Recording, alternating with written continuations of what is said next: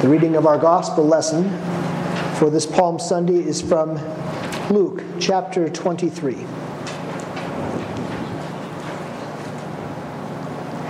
Then the whole company of them arose and brought him before Pilate, and they began to accuse him, saying, "We found this man misleading our nation and forbidding us to give tribute to Caesar, and saying that he himself is Christ, a king." And Pilate asked him, "Are you the king of the Jews?" And he answered him, "You have said so." Then Pilate said to the chief priests and the crowds, "I find no guilt in this man." But they were urgent, saying, "He stirs up the people, teaching throughout all Judea, from Galilee even to this place." When Pilate heard this, he asked whether the man was a Galilean. And when he learned that he belonged to Herod's jurisdiction, he sent him over to Herod, who was himself in Jerusalem at that time. When Herod saw Jesus, he was very glad, for he had long desired to see him, because he had heard about him, and he was hoping to see some sign done by him.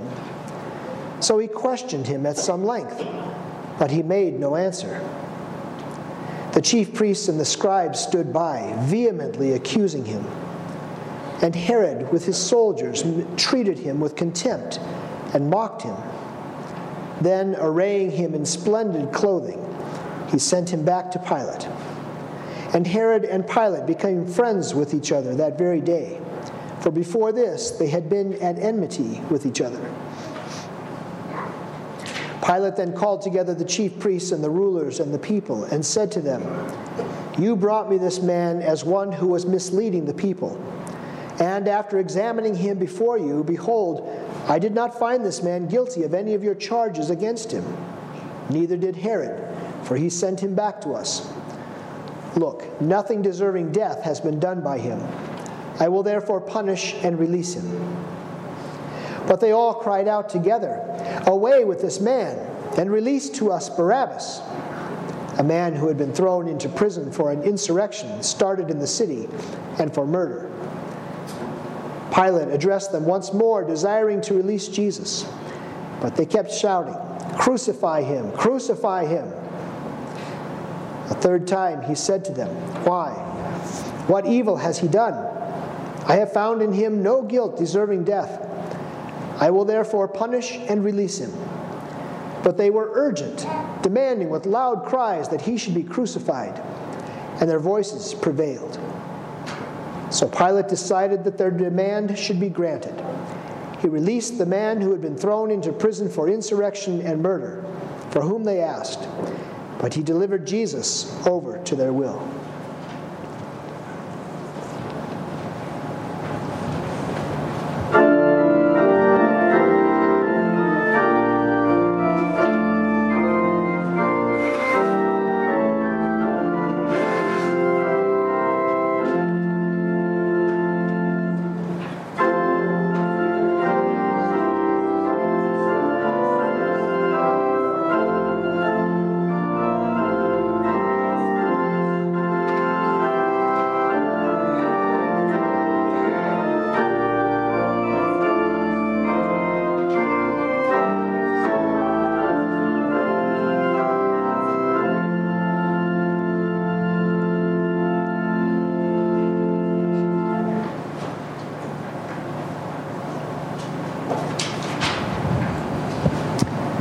We'll sing hymn.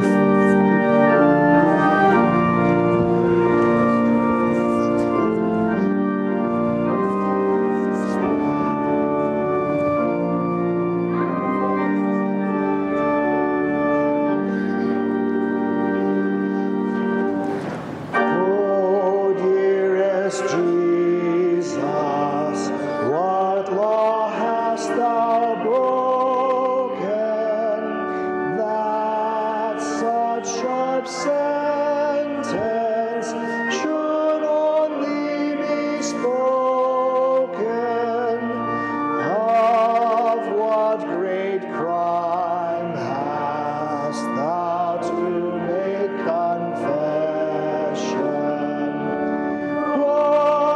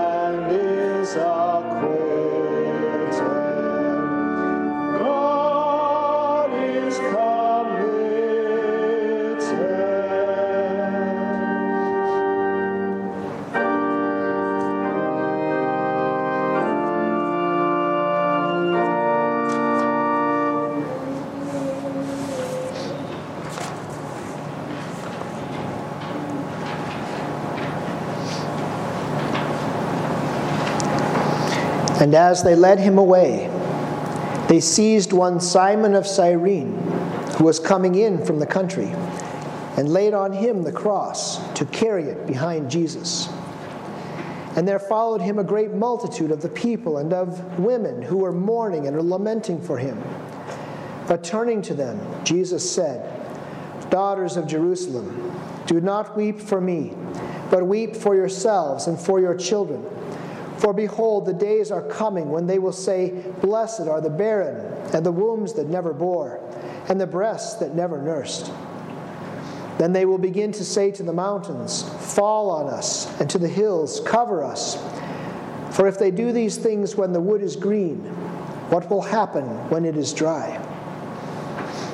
2 others who were criminals were led away to be put to death with him. And when they came to the place that is called the Skull, there they crucified him and the criminals, one on his right and one on his left. And Jesus said, "Father, forgive them, for they know not what they do." And they cast lots to divide his garments. And the people stood by, watching. But the rulers scoffed at him, saying, "He saved others. Let him save himself, if he is the Christ of God, his chosen one." The soldiers also mocked him, coming up and offering him sour wine and saying, "If you are the king of the Jews, save yourself." There was also an inscription over him, "This is the King of the Jews." One of the criminals who were hanged railed at him, saying, "Are you not the Christ? Save yourself and us." But the other rebuked him, saying, "Do you not fear God, since you are under the same sentence of condemnation? And we indeed justly, for we are receiving the due reward of our deeds. But this man has done nothing wrong." And he said, "Jesus, remember me when you come into your kingdom." And he said to him, "Truly I say to you, today you will be with me in paradise."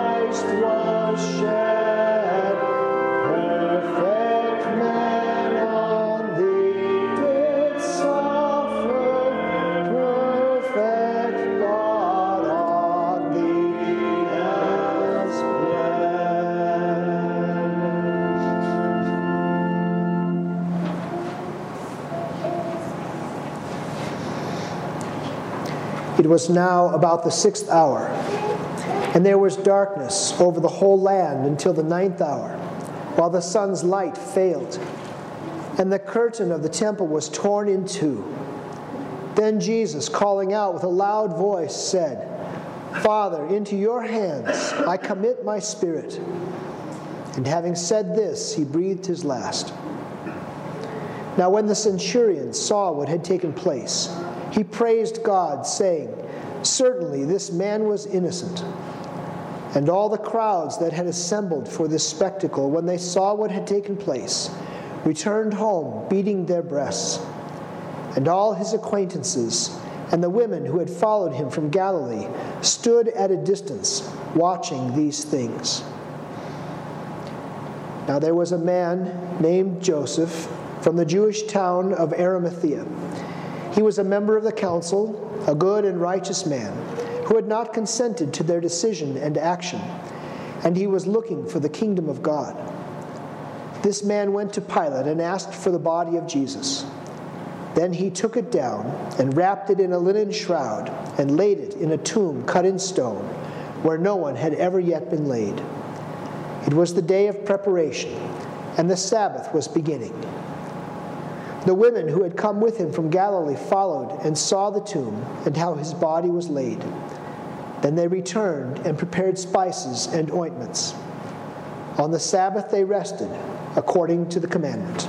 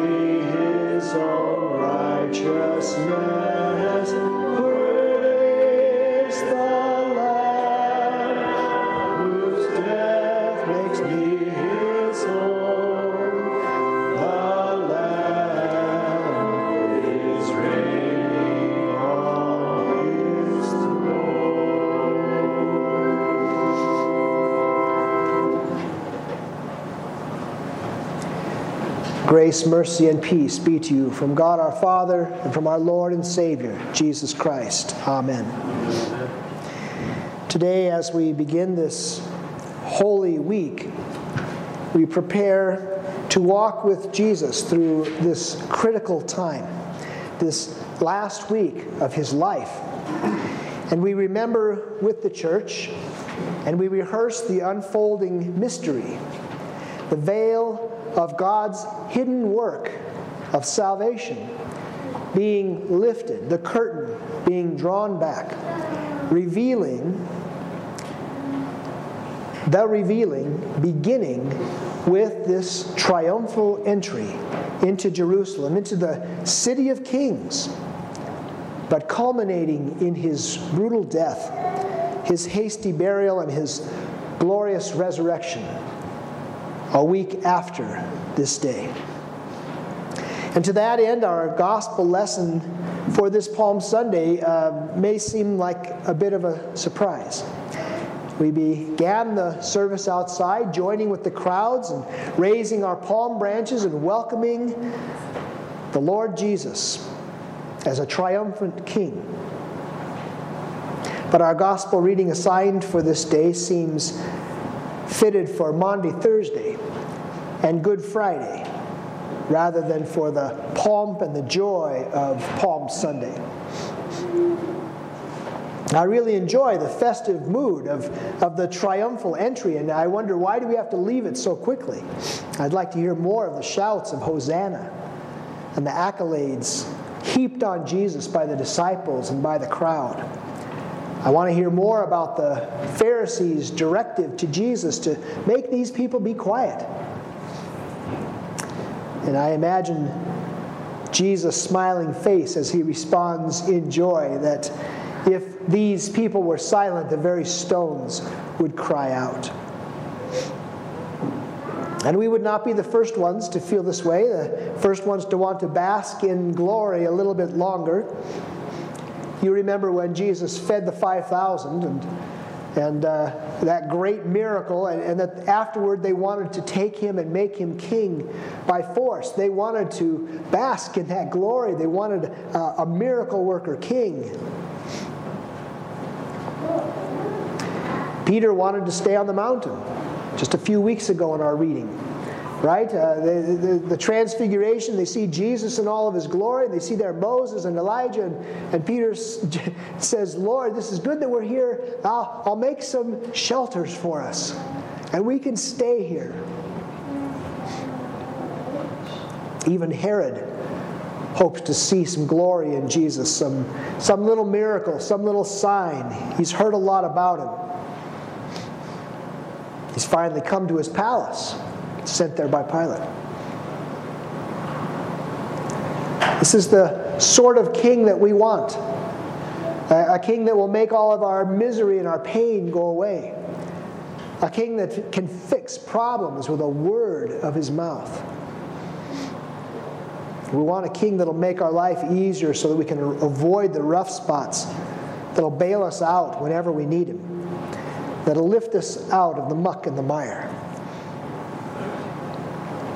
But Jesus, of course, wants none of that glory.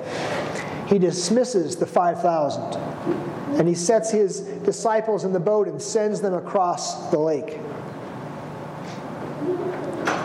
Moses and Elijah on the mountain recede into the background. The cloud covers them, and it's just Jesus. And Peter and James and John, they follow Jesus back down the mountain. In Herod's palace, Jesus doesn't answer. He's just silent. He's not going to give in to the whims, the desires of Herod. And so Herod mocks him and sends him back to Pilate. Is that the kind of king we want? The silent one, the one that doesn't do the miracles when we want him to? The crowds on Palm Sunday, they too disperse. And the glory of the day seems to be forgotten. Because the glory of Jesus, the glory of God's Messiah, is not going to be found in his miracles or in those other places like the mountaintop. The glory of Jesus is going to be found in a most unlikely place. His glory is going to be found in his humiliation. Jesus will be honored, he will be glorified, not as he enters the city of Jerusalem on Palm Sunday, but as he leaves it. Not as he rides high on a beast of burden over the cloaks and the palm branches, but as he is bowed low under the weight of a Roman cross, himself bearing the burden of humanity's sin.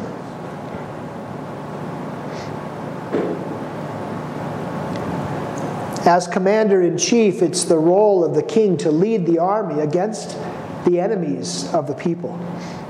And when that king returned home victorious, then the people would throng to meet him as they did on this Palm Sunday. They would cut branches from the trees and they would put down the cloaks on the road so that the king could ride in to the city.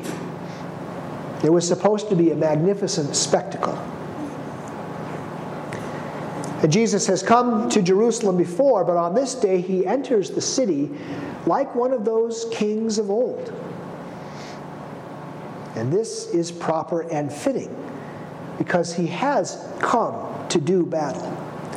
Not battle against flesh and blood, not battle against Herod or Pilate, against Rome, not even against the leaders of the Jews.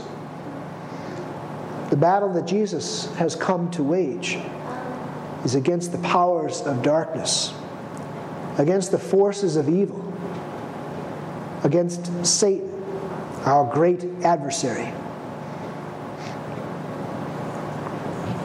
It makes me think about David as a little shepherd boy, fighting the lions, fighting the bears, but fighting Goliath,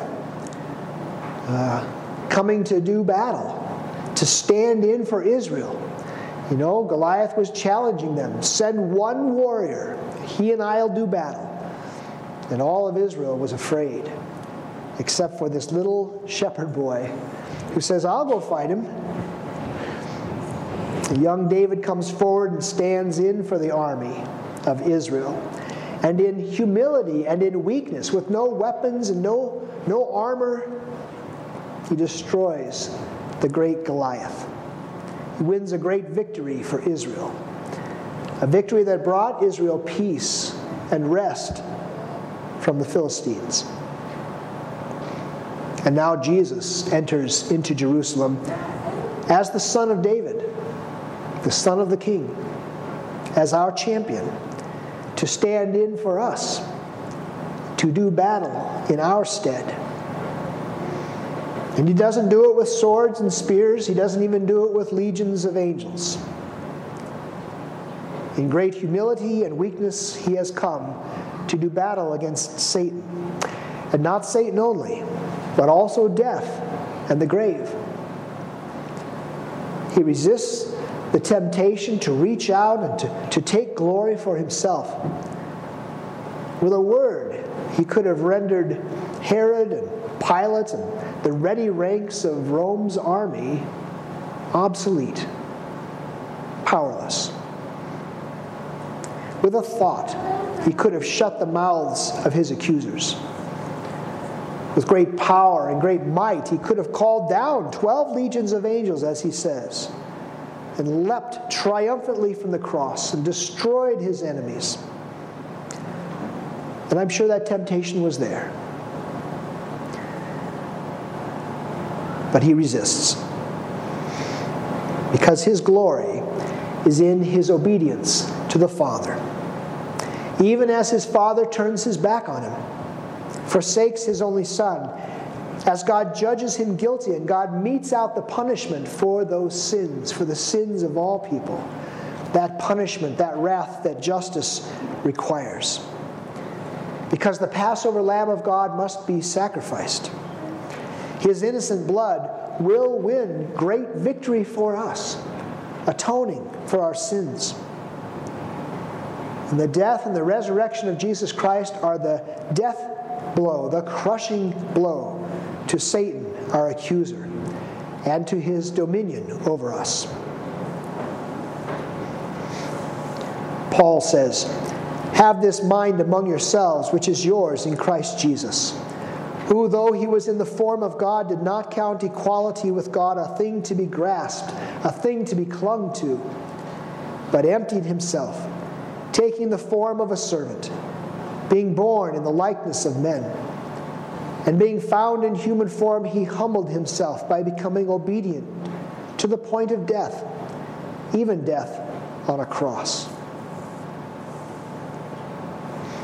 And so it is fitting that the people wave the branches of the palms and lay their cloaks on the road and welcome Jesus into Jerusalem as their king, as their champion. But it is also fitting that we leave that narrative and turn our attention toward Maundy Thursday and the betrayal of Jesus and his arrest, and to Good Friday and to his crucifixion. Because it's here that the great Goliath is defeated. Satan, our adversary. It is on the cross, as Christ gives his life for ours, that our defeat is turned into victory. It is here in his suffering and death and in his triumphal resurrection that our champion drives home the stone and crushes the head of the serpent. Yes, this is the king that we want. This is the king that we need. Jesus Christ, crucified and risen, gives us the victory.